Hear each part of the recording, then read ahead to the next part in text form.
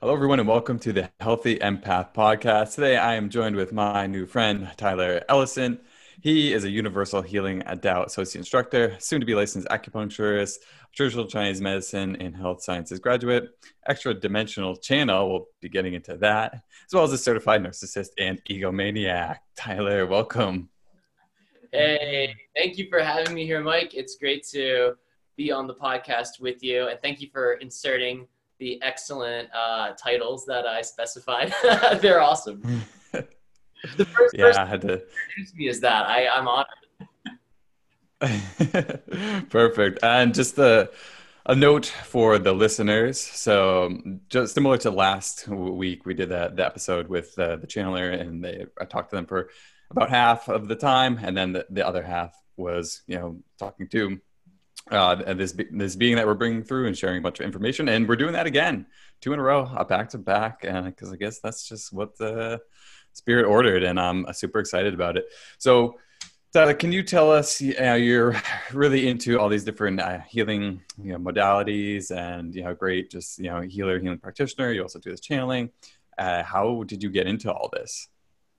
It started for me when I was 20, just about then, and I started really experimenting with consciousness, and I was really into psychedelic culture, music, media. And at a certain point, I found that that world became my greatest interest. And I wanted a way to explore the more subtle realms of life and also make an income, make a living. And I had for a while an interest in the body, in health, in consciousness.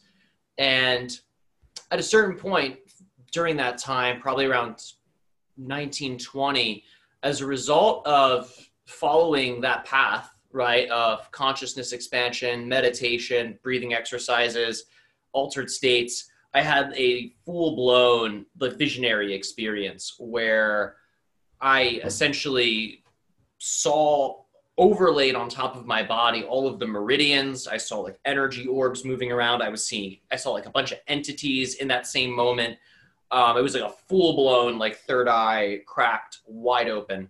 And I wanted that experience again. I was like, I want that all the time. I want to feel that connection to the psychic universe. Because it was great that it happened, right? That's kind of what I was working towards. But I wanted that to be my sort of normal state of mind, but in a balanced way. Because it was pretty intense, right? I like had to be in a really powerful state of stillness to perceive that vision.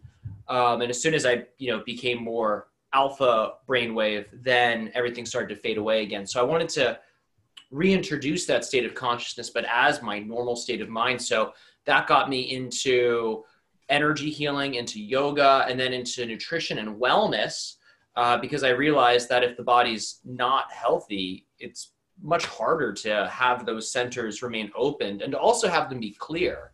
Because if we're in a disease state or an inflamed state, then that's going to create a stress response. When we perceive the psychic stuff, it's then filtered through a stress response, which can really cloud the information. So that was sort of my intro into that universe, that world, and all of these subjects I mentioned. And then I just started going to school for it. Turned out I was pretty smart. I didn't know I was smart until I went to college, and I was like, oh, it's easy. You just got to read and like repeat. And I was able to learn a great deal of material, pass tests, and then I just kept climbing the ladder and acquiring the knowledge in the academic setting, and also along the way, acquiring different esoteric skills and understandings as I pursued my academic goal, which was essentially be a natural doctor.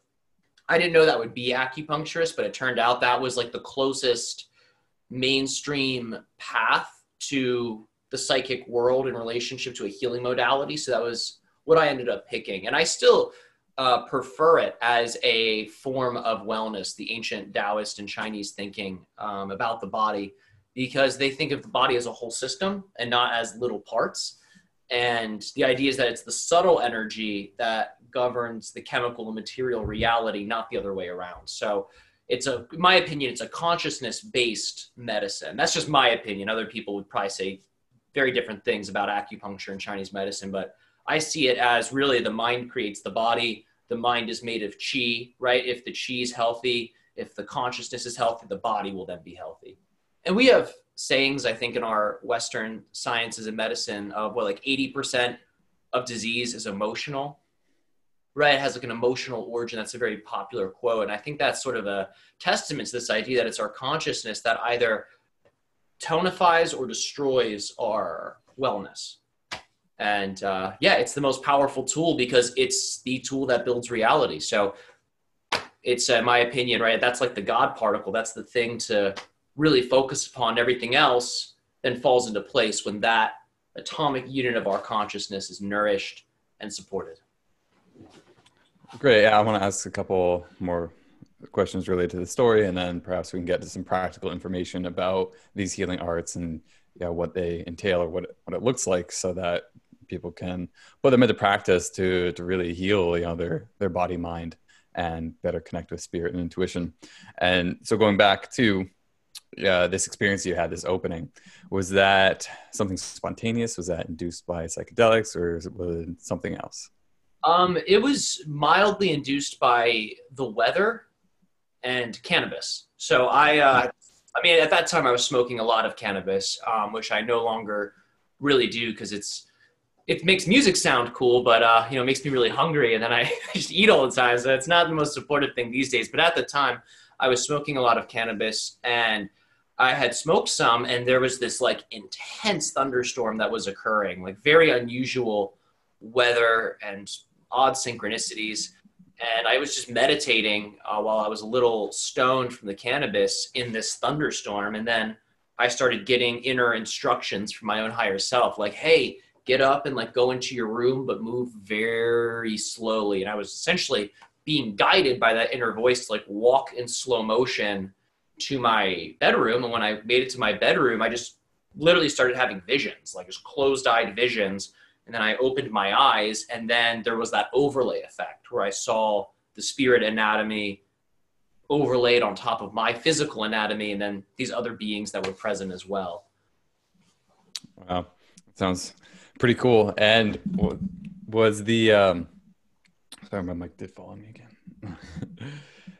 was the so that experience going into that, was that something, have you had similar experiences beforehand, or was that like the first time you see anything like that? Not the first time, for sure. I had never had anything else beforehand. I mean, I had interesting dreams, I'm sure, before that, and then from playing around with different psychedelics and consciousness exercises, I had experienced some waking altered states, but nothing that was that. Nothing that was that almost just symbolic, right? It was like such a literal overlay of how people describe energetic anatomy, which was something I hadn't even seen yet at that point in my life. But it was like such a clear visual of that. And psychedelics would show me like fractals and patterns back when I would take those, but nothing that was like purely like an Alex Gray painting. For those of you who have seen Alex Gray and the way he depicts the human body, it was like I was literally looking at that on myself. And that was the first time I ever had anything close to that ever happening. And I've actually never really had anything like that happen since.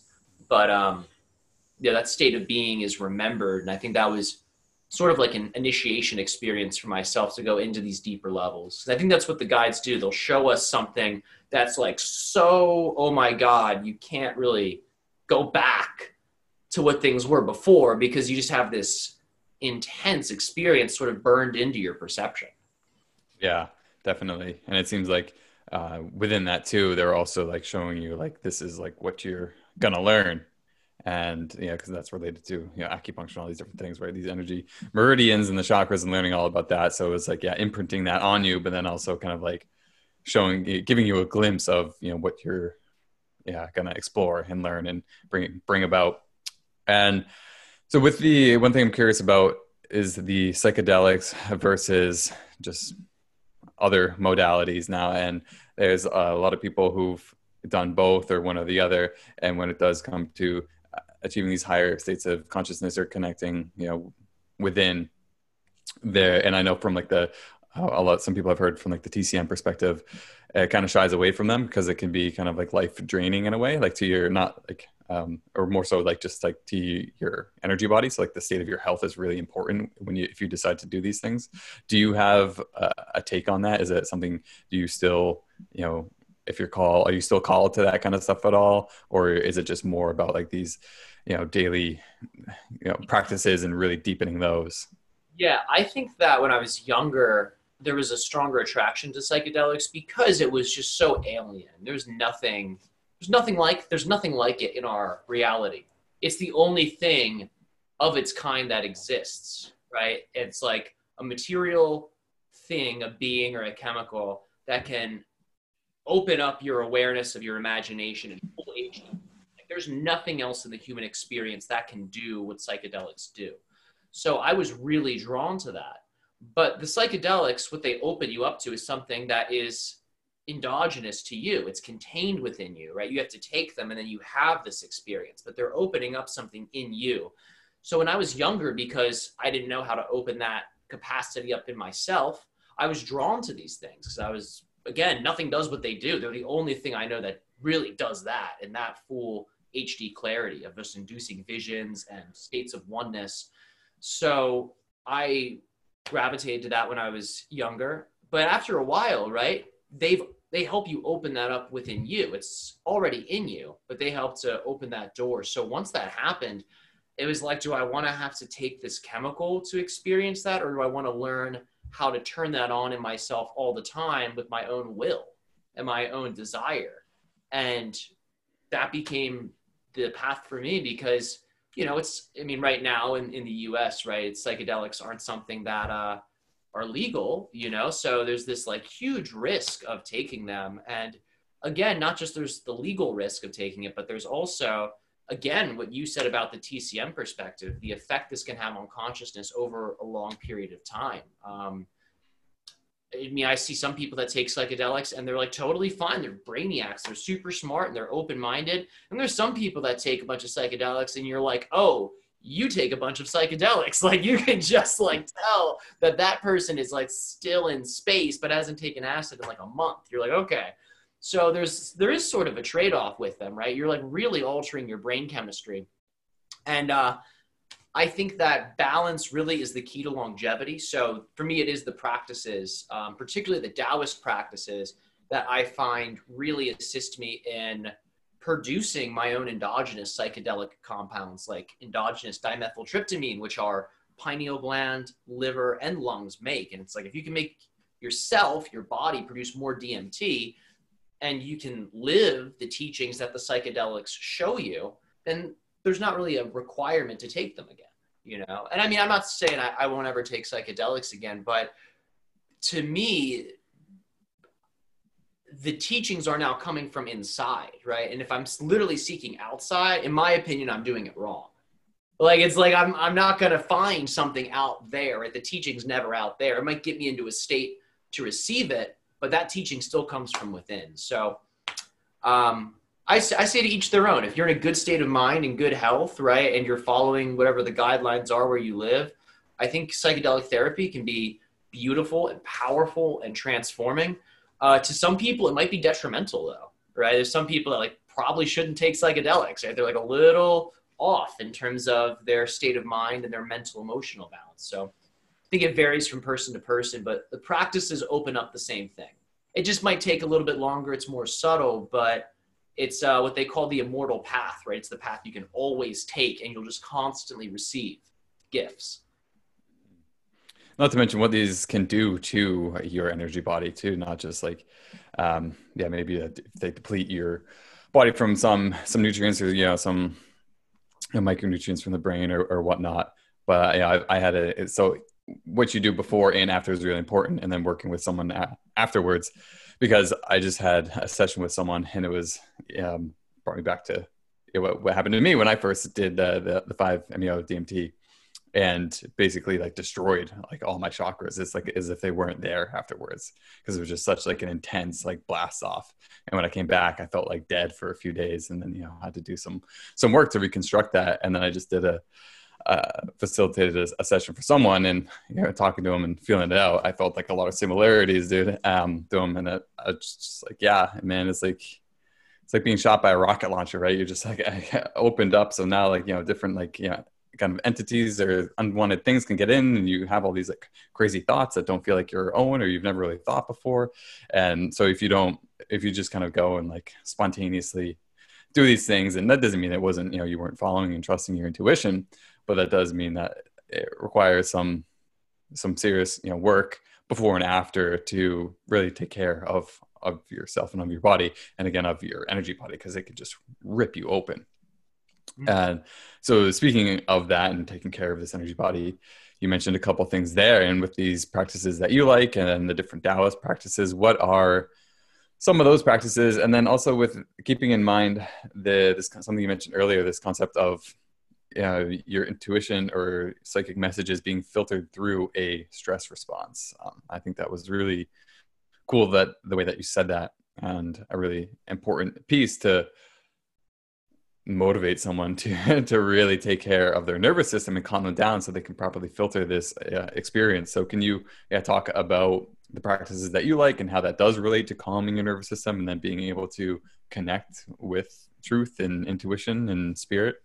Yeah, sure. That's something I'd be happy to speak about. So the Taoist practices, first and foremost, are based on a technique called the inner smile, which is completely amazing. It's a meditation where you focus on your body and you're giving energy with your consciousness to your body, charging your organs up with positive energy. And in the Tao, they believe that the organs generate your consciousness in addition to generating your physicality. So if the organs are healthy, not only will your body be healthy and strong, but your consciousness will be healthy and strong. So it's a basic meditation that I think really everybody would benefit from learning, because it's the art of self-love. It really is. It's the art of self-love. It's very powerful. And I like the Tao path because with the charging up of the physical body, with the smile and the good energy, your body becomes tuned to that frequency. So you can essentially stay in that state.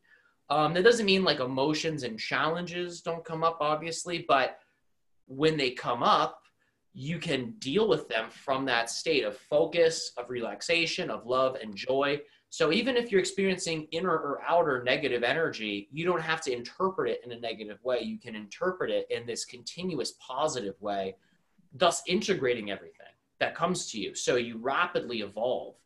The path also has a lot of techniques for emotional detoxification, which I think is really good. Because they look at emotions, right, as this natural thing, but it's like trash, right? If you have too much trash, right, your kitchen's going to smell and it's going to be, everywhere. It's going to be a mess and you're not going to be able to cook. You're not going to be able to live your life because you're so emotional. So they have techniques to detoxify and transform emotions as well. And they call it emotional wisdom techniques. And my favorite part of the Tao path is the sexual alchemy, where you can just use your own kundalini, your own orgasmic energy to tonify your organs, to tonify your brain. So your body becomes a reservoir for this transformed sexual energy, which is like rocket fuel for your consciousness. So when you bring the sexual alchemy energy into the organs, you're, like I said, you're nourishing the physical organ, but you also nourish your consciousness with that. So you can really open up different psychic centers. You can open up different aspects of your psychology with that really powerful love force. So you can essentially be in a state of bliss pretty much all the time. And it's like an entire bliss path. And the Tao practices go further. I mean, you go so far into it, they have you doing stuff that's similar to Egyptian alchemy, right? Forming an energy body above you and putting your consciousness into it. And you can use it to astral travel. There's so much in this lineage, the universal healing Tao lineage, that I think is absolutely amazing and is, in my opinion, like the most advanced system I have seen. And I've done some yoga. I've done some of the South American shamanism, and I love the other systems, but I feel that they don't contain as much of what excites me as the Tao path does. And all these techniques, right? Like you might have noticed, I'm talking about using your own body to induce states of bliss, states of love. And when you're always tuned to that, that means that you'll always be channeling that caliber of energy. So if you're a channel like I am, where you let entities speak through you, this path is really nice because it assists you in making sure you're always in that positive state, so you can clearly get those messages. Because sometimes if we're in a stress response, right, and we're like, oh, this sucks, or oh, I feel bad, or oh, this isn't working, that's all the lower ego. Like, the ego is not totally bad, right? You need some ego to feel like an individual and like a character, but there's what's also called the negative or the lower ego.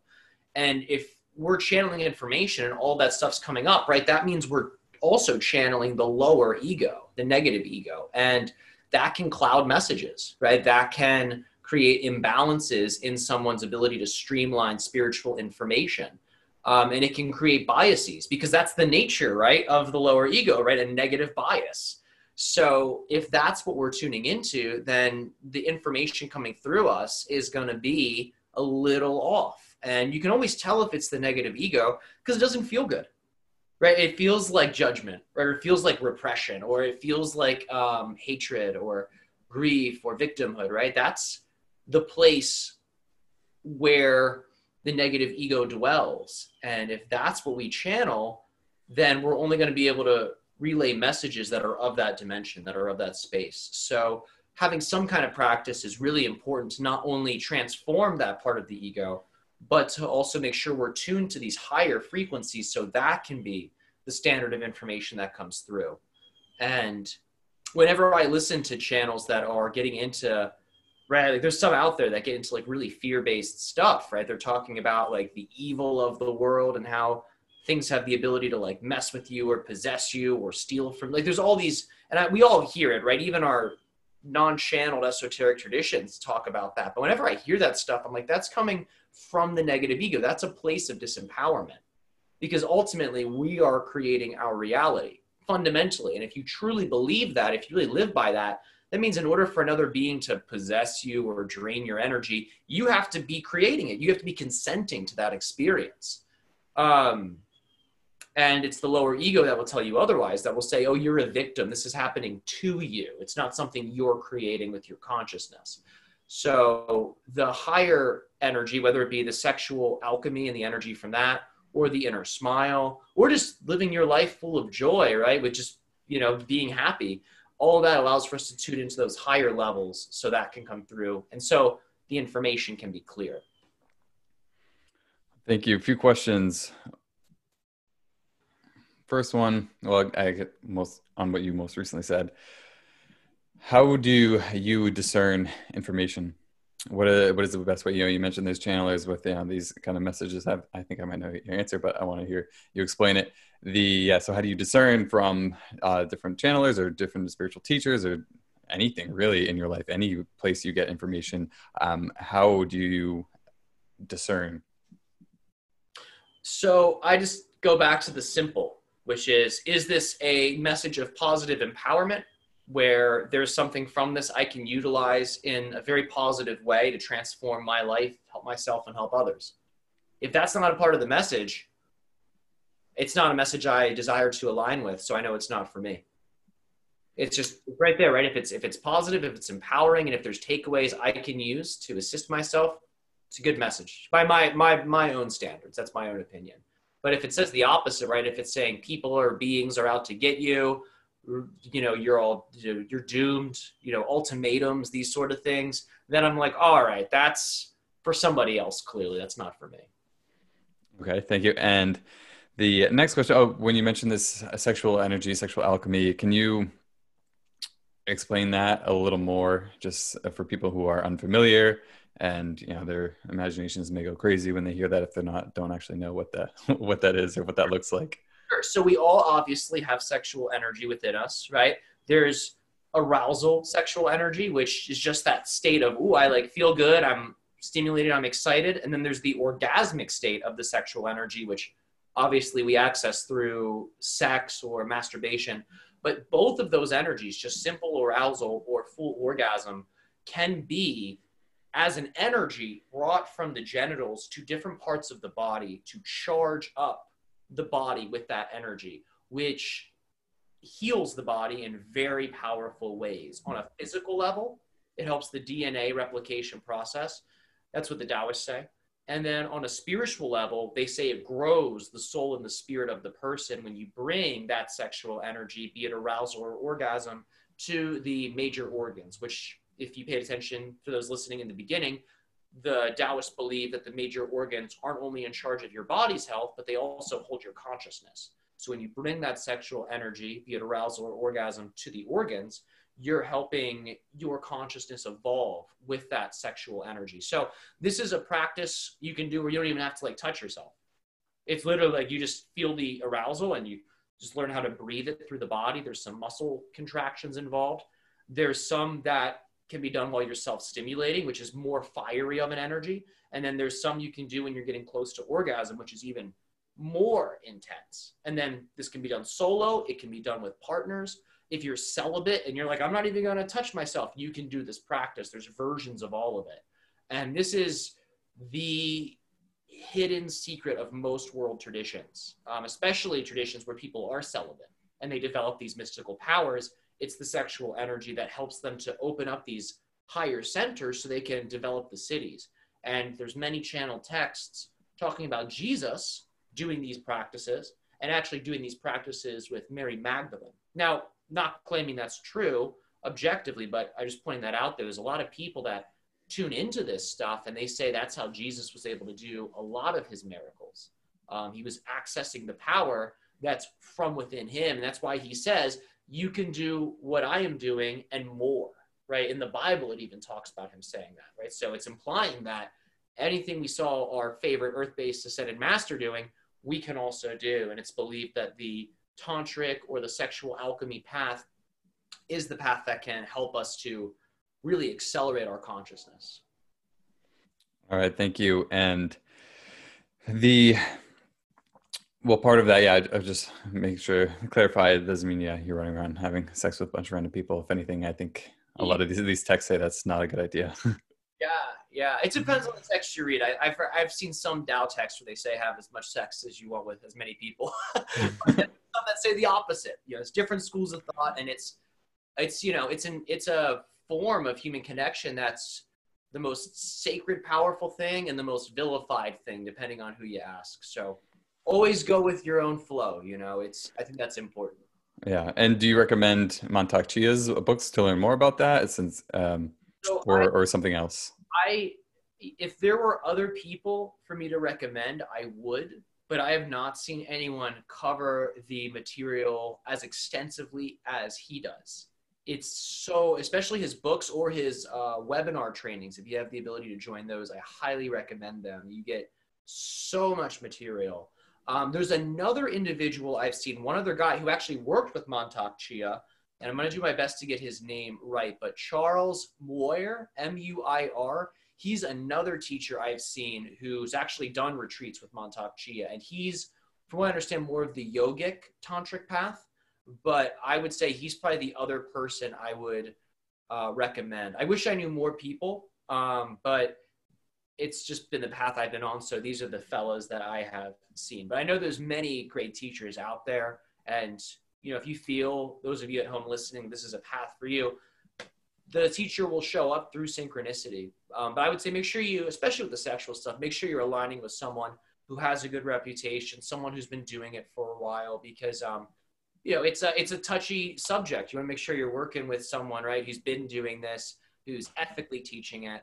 So all those things are important. But yeah, Mantak Chia in particular would be the teacher I'd recommend for most folks.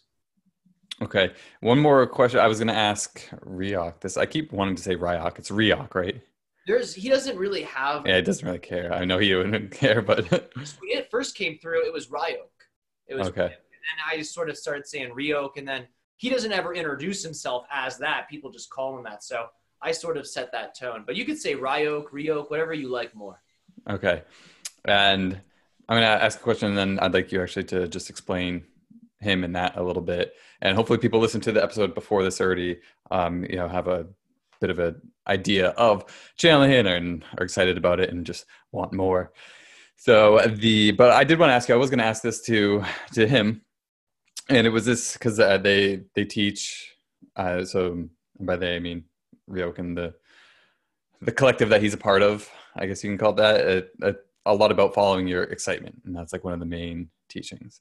And I wanted to ask you about following your excitement versus almost like following your, I don't know, it doesn't say right to necessarily say follow your fear, but sometimes we have to do things that is not exciting.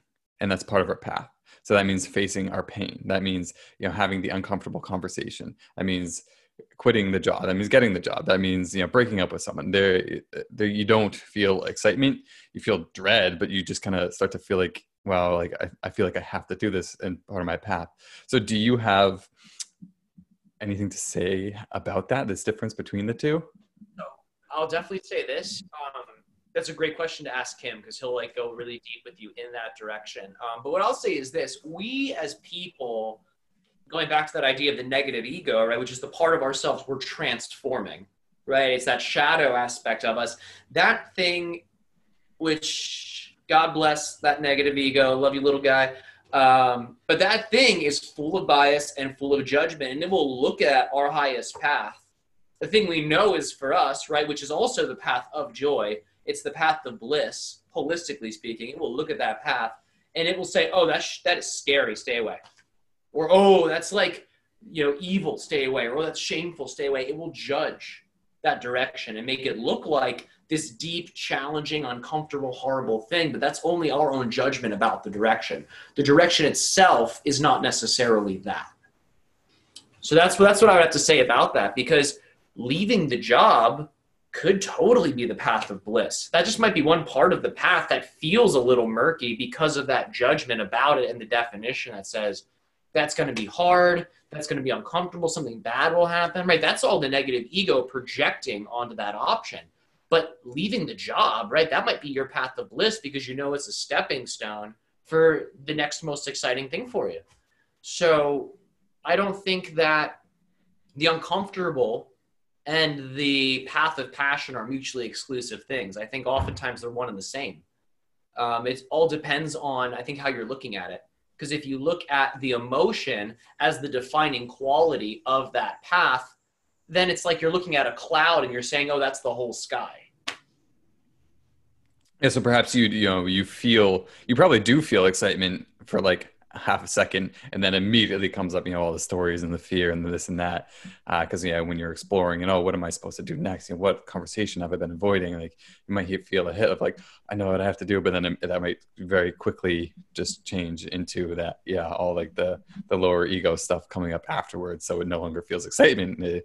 It feels all these other things, but that there's a deep excitement behind it. And a lot of times the nervousness and excitement, feel the same way in like your solar plexus too.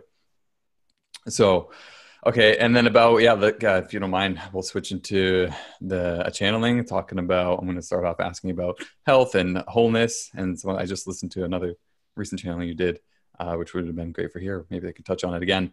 But before we do that, do you have anything to say about, this? The guide that I've called Riok or Riok is a being that I perceive to be in the future who acts as a representative of my own soul. So what I mean by that is this is a single being who exists as I perceive as a member of an entire extraterrestrial family. And he's so advanced, he can look inside of himself and he can see his soul and he can see all of his soul's incarnations that are all occurring at once. I'm one of those other incarnations. So he can look into himself and see me and tune into me and deliver messages to me from his reality. And he can also, since he's looking at his own soul to access me, he can tune into all of the other simultaneous lifetimes that are being had to draw upon them for information and context to then share that with me as well. So I see him as a extraterrestrial representative of my own consciousness, my own soul in a bigger sense. So he talks about all types of stuff. I mean, he's helped me out in a lot of ways. I've seen him help a lot of people out in the sense that he just helps people break down where they're sort of tripping themselves up, what might be holding them back, and how they can use their imagination and their innate power to co-create really whatever is most exciting for them, because that's how his whole species lives. Their whole reality is based off of synchronicity, joy, and love. And they're essentially in an enlightened society where everybody's operating that way all the time because they've observed there's no point to do anything else ultimately, right? Anything else to them would be like a less fun path, right? So they go in the direction of their bliss and their fun all the time because they recognize that's the path that leads them to their highest form of evolution. And as a species, they say they are hybrid people. So they are partially us and they are partially another species that have been genetically created. So they're very different than us. Like they're a little alien. Like they are a little different. Like if you've never heard him talk before, other beings from his collective talk, they are a little different than us, but they can also hyper relate to us because they're genetically linked. And they understand in many ways what we're going through, and they can experience that same stuff within themselves through that DNA, but they experience it through the love, through the joy, and through the passion. So they're able to relate to us, but they're also simultaneously very alien at once. Awesome. Thank you. I'm excited. How long I'll keep an eye on the clock. How long do you have from here? We could do 20, 30 minutes, whatever feels good. If we're at 20 and you still have stuff you want to get into, we can push it to 30, but 30 would probably be the cap. Perfect. Awesome. Well, so fun. Thanks for letting me channel on your podcast, Mike. I appreciate it. Yeah, it's gonna be great. Well, I will dive in and touch base again at the end.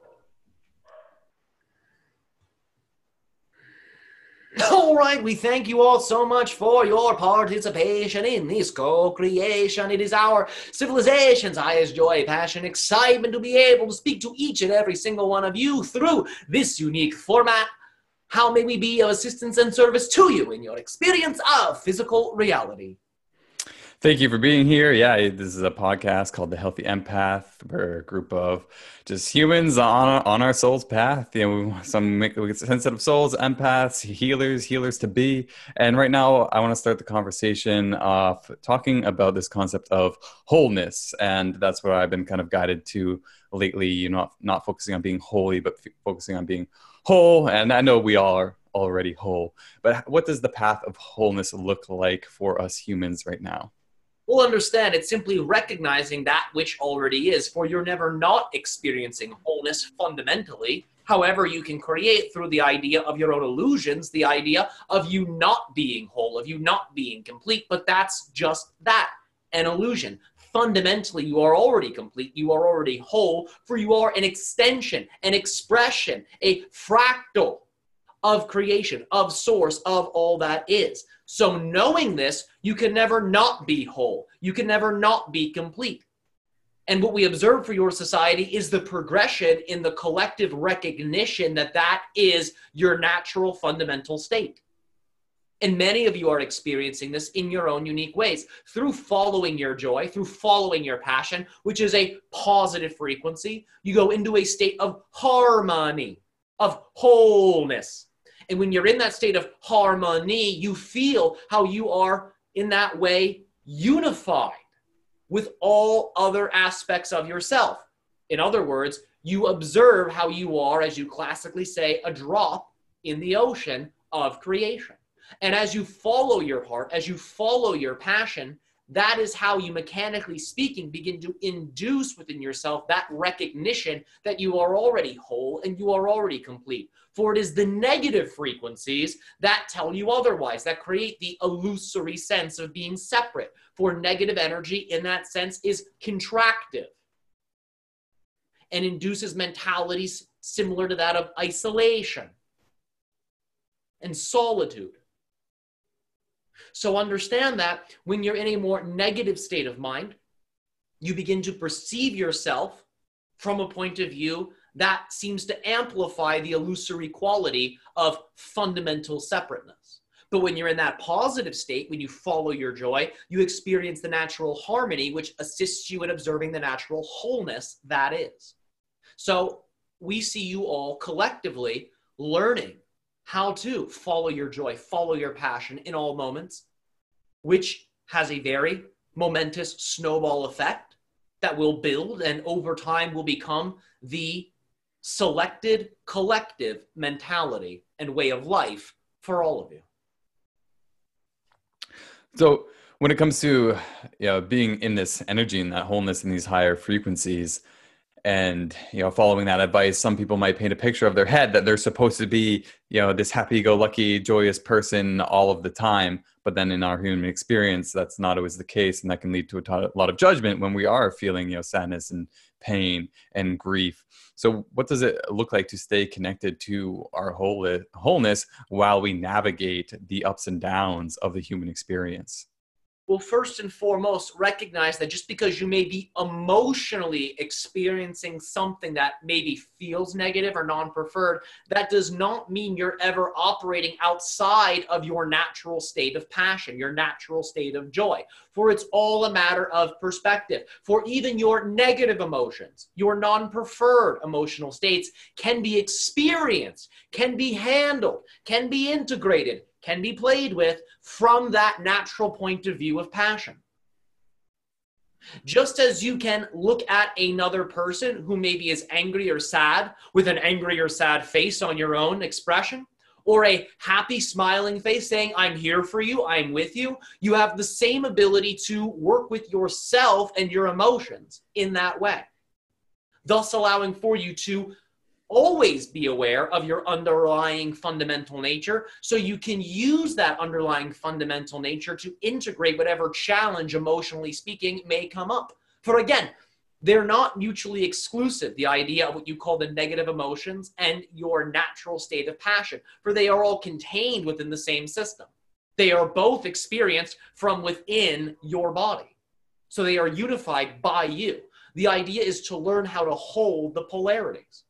And you hold the polarity through the idea of observing the middle ground between the light and the dark, the neutral. And as you allow for yourself to experience that neutral point of view, you can then observe from the neutrality your natural positive state, and you can also observe from the neutrality whatever the uncomfortable emotional expression may be, thus allowing for you to hold that neutral ground so you can use that positive energy to integrate, to process, to play with whatever the temporary emotional experience may be.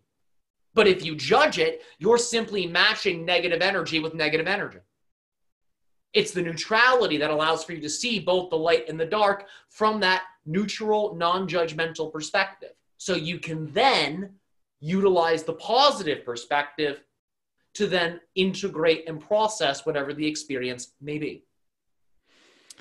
That makes sense, and I've had that experience as well. And when you start to do that, then when you do, say something tragic happens, you're able to kind of see this overarching bigger picture and or find beauty in it, and joy.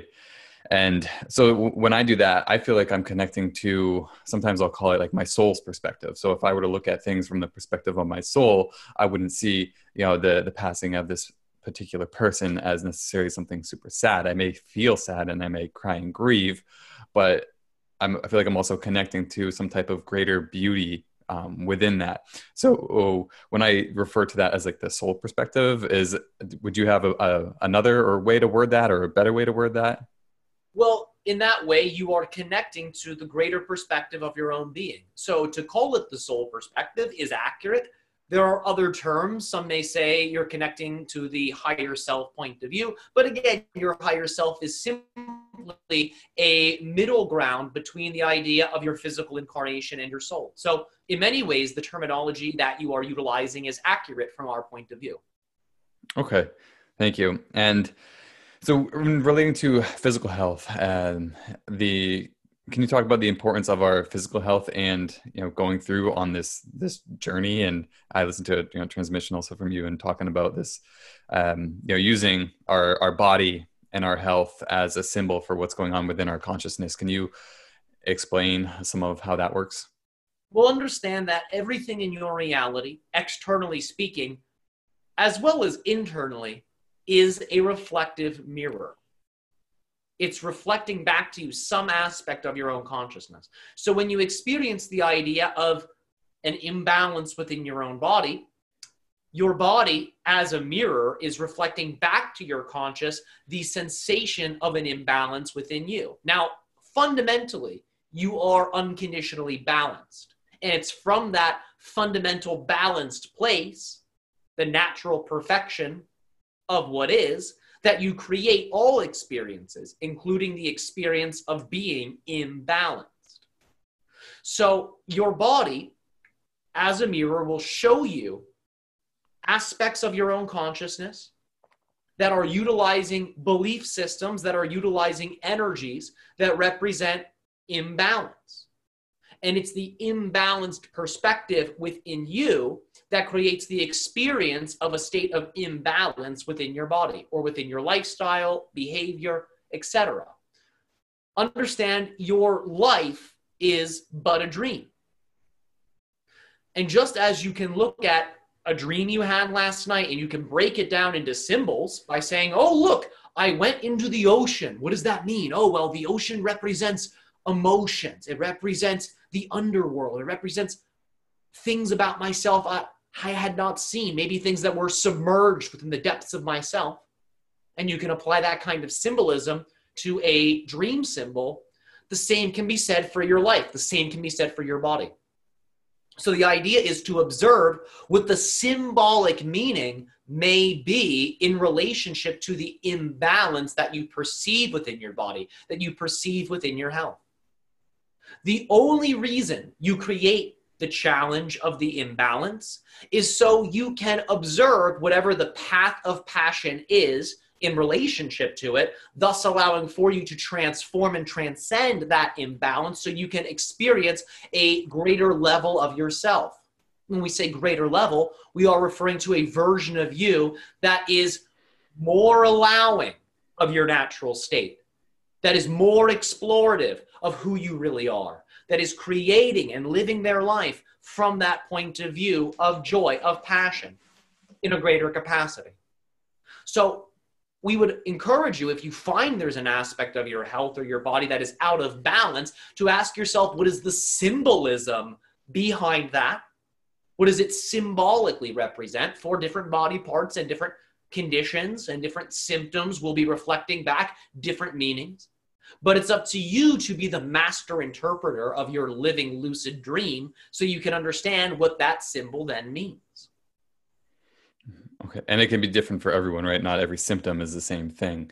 It's going to be dependent on the, okay, thank you. And then, so relating to that, a couple things that are on the rise is poor gut health and food sensitivities. What are some examples of these like food sensitivities or food intolerances and just like not being able to, digest and, having a negative reaction after eating a particular food? It relates to a few things. One level of it relates to the idea of difficulty in processing the challenges of one's life. In other words, it relates to an individual believing that they're unable to handle what's going on within their reality, that it's somehow bigger, more powerful than they are. And as a result, their digestive system, which breaks things down and processes that, which is in some ways a metabolic challenge, then reflects that belief of I can't handle, I can't process the challenges within my own reality.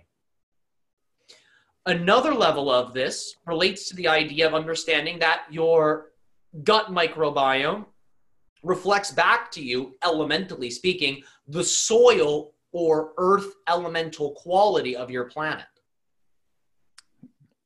And through the idea of collectively choosing to not live in balance with your planet, with nature, for many of you, that imbalance will reflect first and foremost in the gut, in the digestive system, representing, again, the soil or earth level of your planet. And these are some of the reflective meanings we detect within the symbols you have inquired about. Yeah, I'm getting some chills on that last one, so I want to explore that a little further. From what I hear, the soil of our planet is doomed, destroyed. Some will say It depends on the version of Earth that you're on. And so when we hear people say that, perhaps the soil might not even be savable, is that just a story that we should choose not to believe because everything can heal? Now, understand that when someone presents to you that type of perspective, they are sharing with you something that is designed to act as a call to action so you can make different choices in your own life that represent greater harmony with your earth, greater harmony with your planet and its ecosystems, thus shifting you, vibrationally speaking, to a different version of earth with a different probable future, with a different present moment quality of soil. But if you match the energy of that prediction and you do not make those changes, then you increase the probability of that non-preferred future with depleted soils being the future that you experience. But understand that news only comes to you to act as an external reflection so you can have the clarity within your own perspective of how you can take positive action in relationship to balance with your planet so you may experience a more balanced planet. For with every choice you make, you are shifting to another version of Earth with a different probable future and a completely different past. Just as you cannot step foot in the same river twice, the same is true for the idea of the new you that has made the new choice. You cannot literally be on the same planet anymore. You cannot be experiencing the same possible future potential anymore or the same past. You must be, from that new choice, a new person on a new planet with a new future, with a different past. And that's how you can use these external sources of information about your planet and your ecosystems positively. For you don't have to attempt to fix every problem, as you say, environmentally, but what comes to you so you can make a change within yourself to shift to the version of your planet that you prefer. Okay, so for an action, we could all take instead of getting caught in fear and saying, "Oh no, we're doomed," we say, "Thank you for this message. Thank you for this reminder. I'm going to make these changes in my life, and then choose a greater reality." Does that sound like good advice? Precisely, yes. Okay, and then so our bodies, most people weren't really given an instruction manual upon born of being human, right? We've forgotten. It seems like we've forgotten how our body works, and most people, the breathing patterns are not healthy. The movement patterns aren't. Eating patterns aren't. How would you describe how our bodies work? Understand that your body works as a complete micro ecosystem. And it contains within it the same basic elemental building blocks that your external reality contains. And as you observe the idea of your external reality, your planetary being that you all live upon, and how its elements work together, how its systems work together, you can more easily understand how your own elemental systems work together. For understand, your planet is your greatest teacher. For your planet is you. It is a collective consciousness. It's a collective heart-mind that teaches you and instructs you. And your body, again, works as a microcosm, elementally speaking, of the whole, of your planet, of the cosmos. And as you live in harmony with the cosmos, with the planet, which again are just greater levels of your own self. They're not forces outside of you. They are projections of your own infinite nature. You then allow for yourself to experience your most naturalistic relationship with your own body. But first and foremost, the body exists so you can have the incarnational experience as a human. And so you can learn to live in relationship to all that is from that perspective, which contains within it great challenges. But again, these are challenges you have all signed up for, and you are all well aware, so to say, of the nature of these challenges before, linearly speaking, the incarnational experience occurred. But your earth will teach you. Your animals will teach you. And you can learn through living in harmony with the earth, learning about your earth, learning about your planet, how your body works, and what that instruction manual is. For the instruction manual is there. It's just many of you do not pay enough attention to your planet, do not pay enough attention to nature, and as a result, you create the experience of not having an instruction manual. But it's a living instruction manual that's taking place all the time, all around you. Fundamentally, in terms of health and wellness for your body, the body needs natural foods that are rich in life, in vitamins, in minerals, mainly plants. The body requires purified water that is not contaminated, that is rich in minerals and other compounds, as well as the idea of detoxification, as well as the idea of clean air, as well as the idea of balance on the mental, emotional levels of the self, which these other levels can assist with, such as the oxygenation, the hydration, the nutrition. The body needs rest. The body needs movement.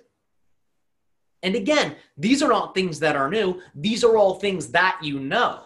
These are all qualities of your earth, of your ecosystems. And as you pay more attention to them, you will find that these qualities within you will begin to grow. But in terms of protocols, these are very basic protocols that you can use to nourish your system. And they are the same protocols that you can use to nourish your planet. Beautiful. And a lot of people, they have these patterns of struggling with consistency when it comes to, health habits. Is a very common thing. So for, dieting, this constant, yo-yo dieting, and then, let me start again on Monday. Oh, let me try this one. Let me try this fad. Let me try that.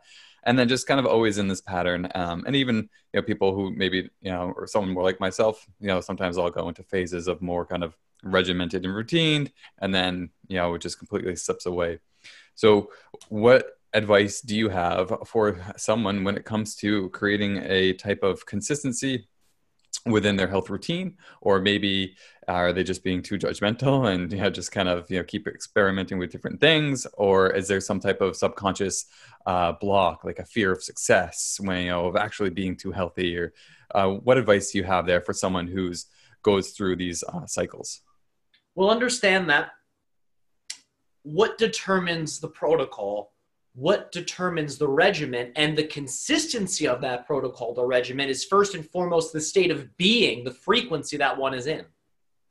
For if one creates a regimen out of a state of being that relates to judgment or shame or lack, then that will be a regimen that is not sustainable for them, because those are not sustainable energies. They are, in that sense, destructive energies, so to say, in ways that you don't prefer. Not that all destructive energies are negative, but those types of energetic states oftentimes break down the idea of the energy in a way that you don't prefer. So, in other words, if a regimen or a protocol is selected from a negative state of mind, eventually that will break down, oftentimes in a negative way, because that's the nature of the state the protocol was created from. But if the protocol is created, selected from a state of love, joy, passion, excitement, and that state is maintained, then the protocol will remain. And it may flow, it may change as you flow and change, as you always do. However, it will remain in the sense that there will be some structure that is based in wellness, that is based in health, that is based in vitality, that you will feel excited to continue utilizing as long as you remain in the state. But as you know, if you let go of that state and you choose a state you don't prefer, that positive protocol may then seem unattractive. So the idea is like attracts like, and when you create a positive protocol from a positive state and you stay in the positive state, the protocol will remain attractive and it will shift and change however it needs to change, but it will still be a match for who you are as a new being in that positive state. Okay, yeah, I like that. Focusing on the energy of which it's created, and because sometimes people create these or want to create these habits and protocols to stay in a higher state. Oh, I feel like I need to start this so that I'm in a higher They vibration. experience a higher state. However, they are not the inducer of that state. You are the inducer. Yeah, so it's important to even go back and see where that's coming from. Because Okay, it's your energy, your state of being that creates the reality. Remember, you are in a lucid dream, and it's from your frequency, from your state of being, that you select what occurs for you consciously and subconsciously within your lucid dream. Your health regimens are no exception to that. okay. Shifting a little bit here, I had an experience one time. So I used to, I guess I still do sometimes. I connect with a lot of different energies, just psychically in my own experience. And then before, when I was still a very strong or stronger than now ego structure, there was a lot of attachment and confusion there, and just wanting to learn more and know more. And then had was in a mushroom experience one time, psychedelic, and I even said to these energies, I said, "Where are you? Why aren't you here talking to me?" And they, I just heard from every cell of my body say back to me, "We are you." And then, so my question here is, when we connect with a spirit guide, when we connect with a power animal or something, is that just an expression of our psyche, or is it actually something more on its own? Both. Okay. Both. Because if you did not have a quality of your own psyche that was a vibrational match for that other being, you would not be able to experience the other being. But understand, just as other individuals are projections of your own psyche, just as they are projections of your own consciousness, they are also their own beings, their own dreamers. The same is true for a spirit guide or a power animal. They represent your own projection, as well as the idea of their own uniqueness and their own unique sense of self or collective self. I love that answer. That's really helpful. So yeah, if I'm having an experience with Tyler and I say, "Oh, well, you're just a mirror of me, so part of my, expression, so therefore you don't exist," that wouldn't be true. It's both. Correct. He So exists thank you. own reality as his own dream of himself, and also he has a form of existence, so to say, in your reality, which you are creating in terms of your experience of him. All right, nice. So lastly, can you connect to any messages that might be helpful to bring through to anyone listening right now? We will deliver a message that relates in some ways to the title of your podcast in relationship to health and being a healthy empath. Recognize that, again, as we have said at the beginning of this transmission, that everything that you experience is a reflection in a mirror. For those of you that may feel you are very empathic and you can perceive and feel the states of being, the frequencies of other, understand that that is your creation. That is happening, so to say, because you have created a version of yourself that is able to perceive the idea of other individuals in that way. You are also, through that awareness, creating the idea of the energy states of the individuals that you perceive, for it is all your creation. Now understand, these individuals, of course, have their own existences, their own energy states, but you are actually unable to perceive that. You cannot perceive their version of themselves as they do. You cannot perceive their own version of their own energy as they do. You can only perceive your own version of them and your own version of their energy, which is a perception that is allowed or disallowed by your belief systems of what is possible. So recognize that when you observe qualities within another person through the skill, through the sensorial perspective you call empathy, again, you have the ability to interpret that as a dream. To say, what does that energy state reflect back to me? Why would I have chosen to create this kind of person in my reality and that kind of energy state in my reality that they're utilizing? What does that mean to me? What is that communicating to me about myself? Because remember, you don't create consciously or unconsciously, randomly, so to say. It may appear random, but it's synchronous. It's all organized. You're not always aware of why you're organizing things in the way that you are, but the idea is that every experience you have is part of a greater timeline, a greater series of parallel realities, of experiences, of events that are all interconnected, that transcend linearity. So whenever you're experiencing the state of being of another person through your perspective, you have the opportunity to say, what does that mean to me? How can I use this information positively in an empowered way in my own life? For that is, from our perspective, one of the underlying questions that you can ask yourself to maximize the gift that you call empathy. Being able to feel through your own perspective the state of being of another person. And you may find that for those of you that feel that ability is somewhat overwhelming, through choosing to look at the energy of others as something that's not overwhelming, but is actually a gift that you can use as a source of information so you can create context for yourself in relationship to moving in the direction of your passion, creating the reality of your preference, being the you prefer to be, then you will have no choice but to experience that feeling as a gift.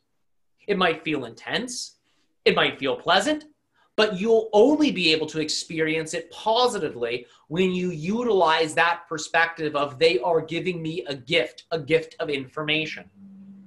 And that can allow for you to develop a very healthy and fun relationship with that extrasensorial perspective that you call empathy. And you will find that what you call empathy is a stepping stone in relationship to other extrasensory gifts. And as you hone your relationship with your own empathy, you will find many of your other gifts will begin to open up.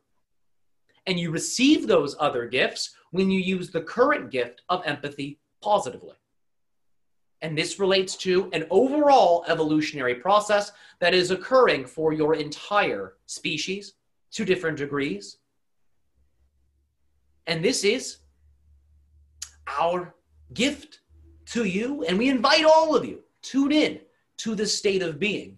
If you wish, use your empathy to connect to our energy, to understand what it is to be Sasani, what it is to be a hybrid, for understand all of you to different capacities are also hybrids in the sense that to be human is to be hybrid.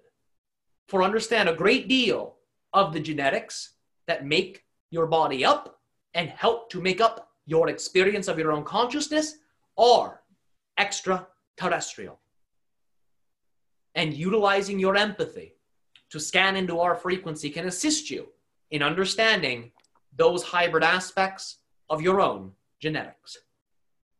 And we thank you for your attention in this transmission.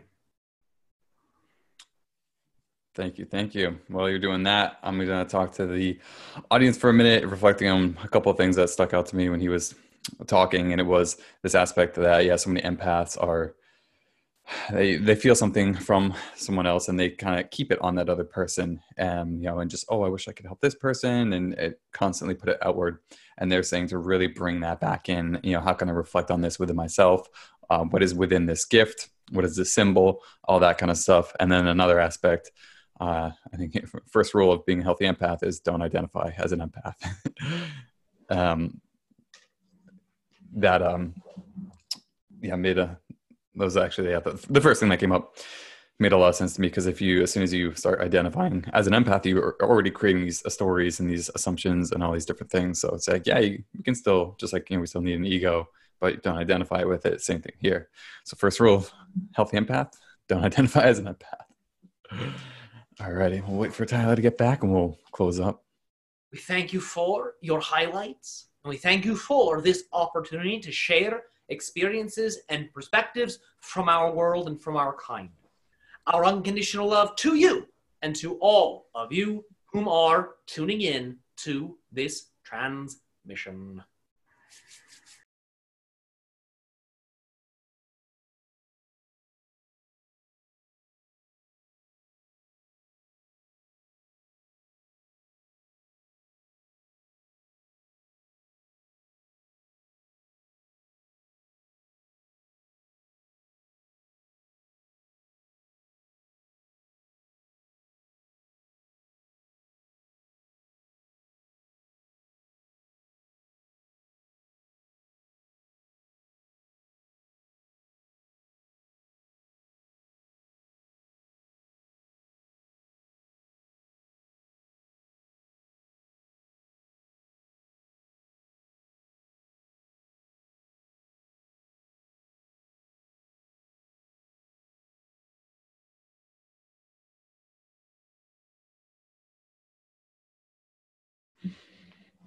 All right. Hey, yeah, I was just reflecting on a couple things that stuck out to me. I thought the conversation was over, but apparently you were still in it and they were listening and like said bye again. I was like, oh, didn't know you were listening to me. That wasn't meant for that. But They like to say goodbye and they like to share the love at the end to remind people, I think, of their essence and what they are. Because a lot of people are like, I don't know if I can trust ET, so I know they like to give their I love you to people at the end to remind them that that heart connection is something they also experience and they also share. yeah. But yeah, that was great. I appreciate it, and I'm also glad I did the interview before this because I feel like I got some practice. Talking, it's weird, like interviewing or whatever you want to call it. Yeah, having this like conversation. I mean, it's hardly a conversation. So you with a channel, right? It's not meant to be like necessarily conversational. It's just like you ask a question and you get a very direct answer and kind of go to the next question. So I got some practice last time, so I think I did a little better this time. Yeah, But it was a great flow, man. I mean, I was like kind of like way in the background listening in, but I loved the conversation between the two of you. I thought you asked some great questions, and I thought, it takes great questions to produce great answers, and I thought the answers were awesome. So it's a testament to your inquiry, my friend. good, yeah, thank you. Yeah, so things can you just share how people can touch base with you, connect with you? I think they can do one-on-one readings with you and Rayok and that kind of stuff, right? Yeah, that's correct. So if somebody wants a private session, they can visit my website, which is yinyangchanneling.com. And they can also email me directly for sessions at tellison700 at gmail.com.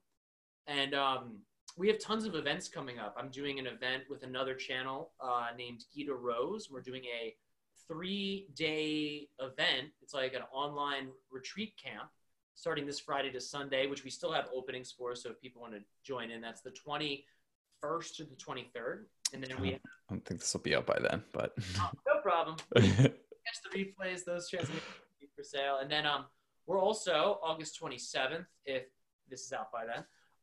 We're doing a transmission from Riok called The Keys to the Anunnaki, where we're going to be talking about human creation myth and how Homo sapien came to be Homo sapien. ooh, The elements of our sort of extraterrestrial origins. So that's going to be the 27th of August, 3 p.m. Eastern Standard Time. that sounds fun. Perfect. So those are the best ways. Any social media or YouTube channels? Did you say those? I don't. I didn't say, thanks for reminding me.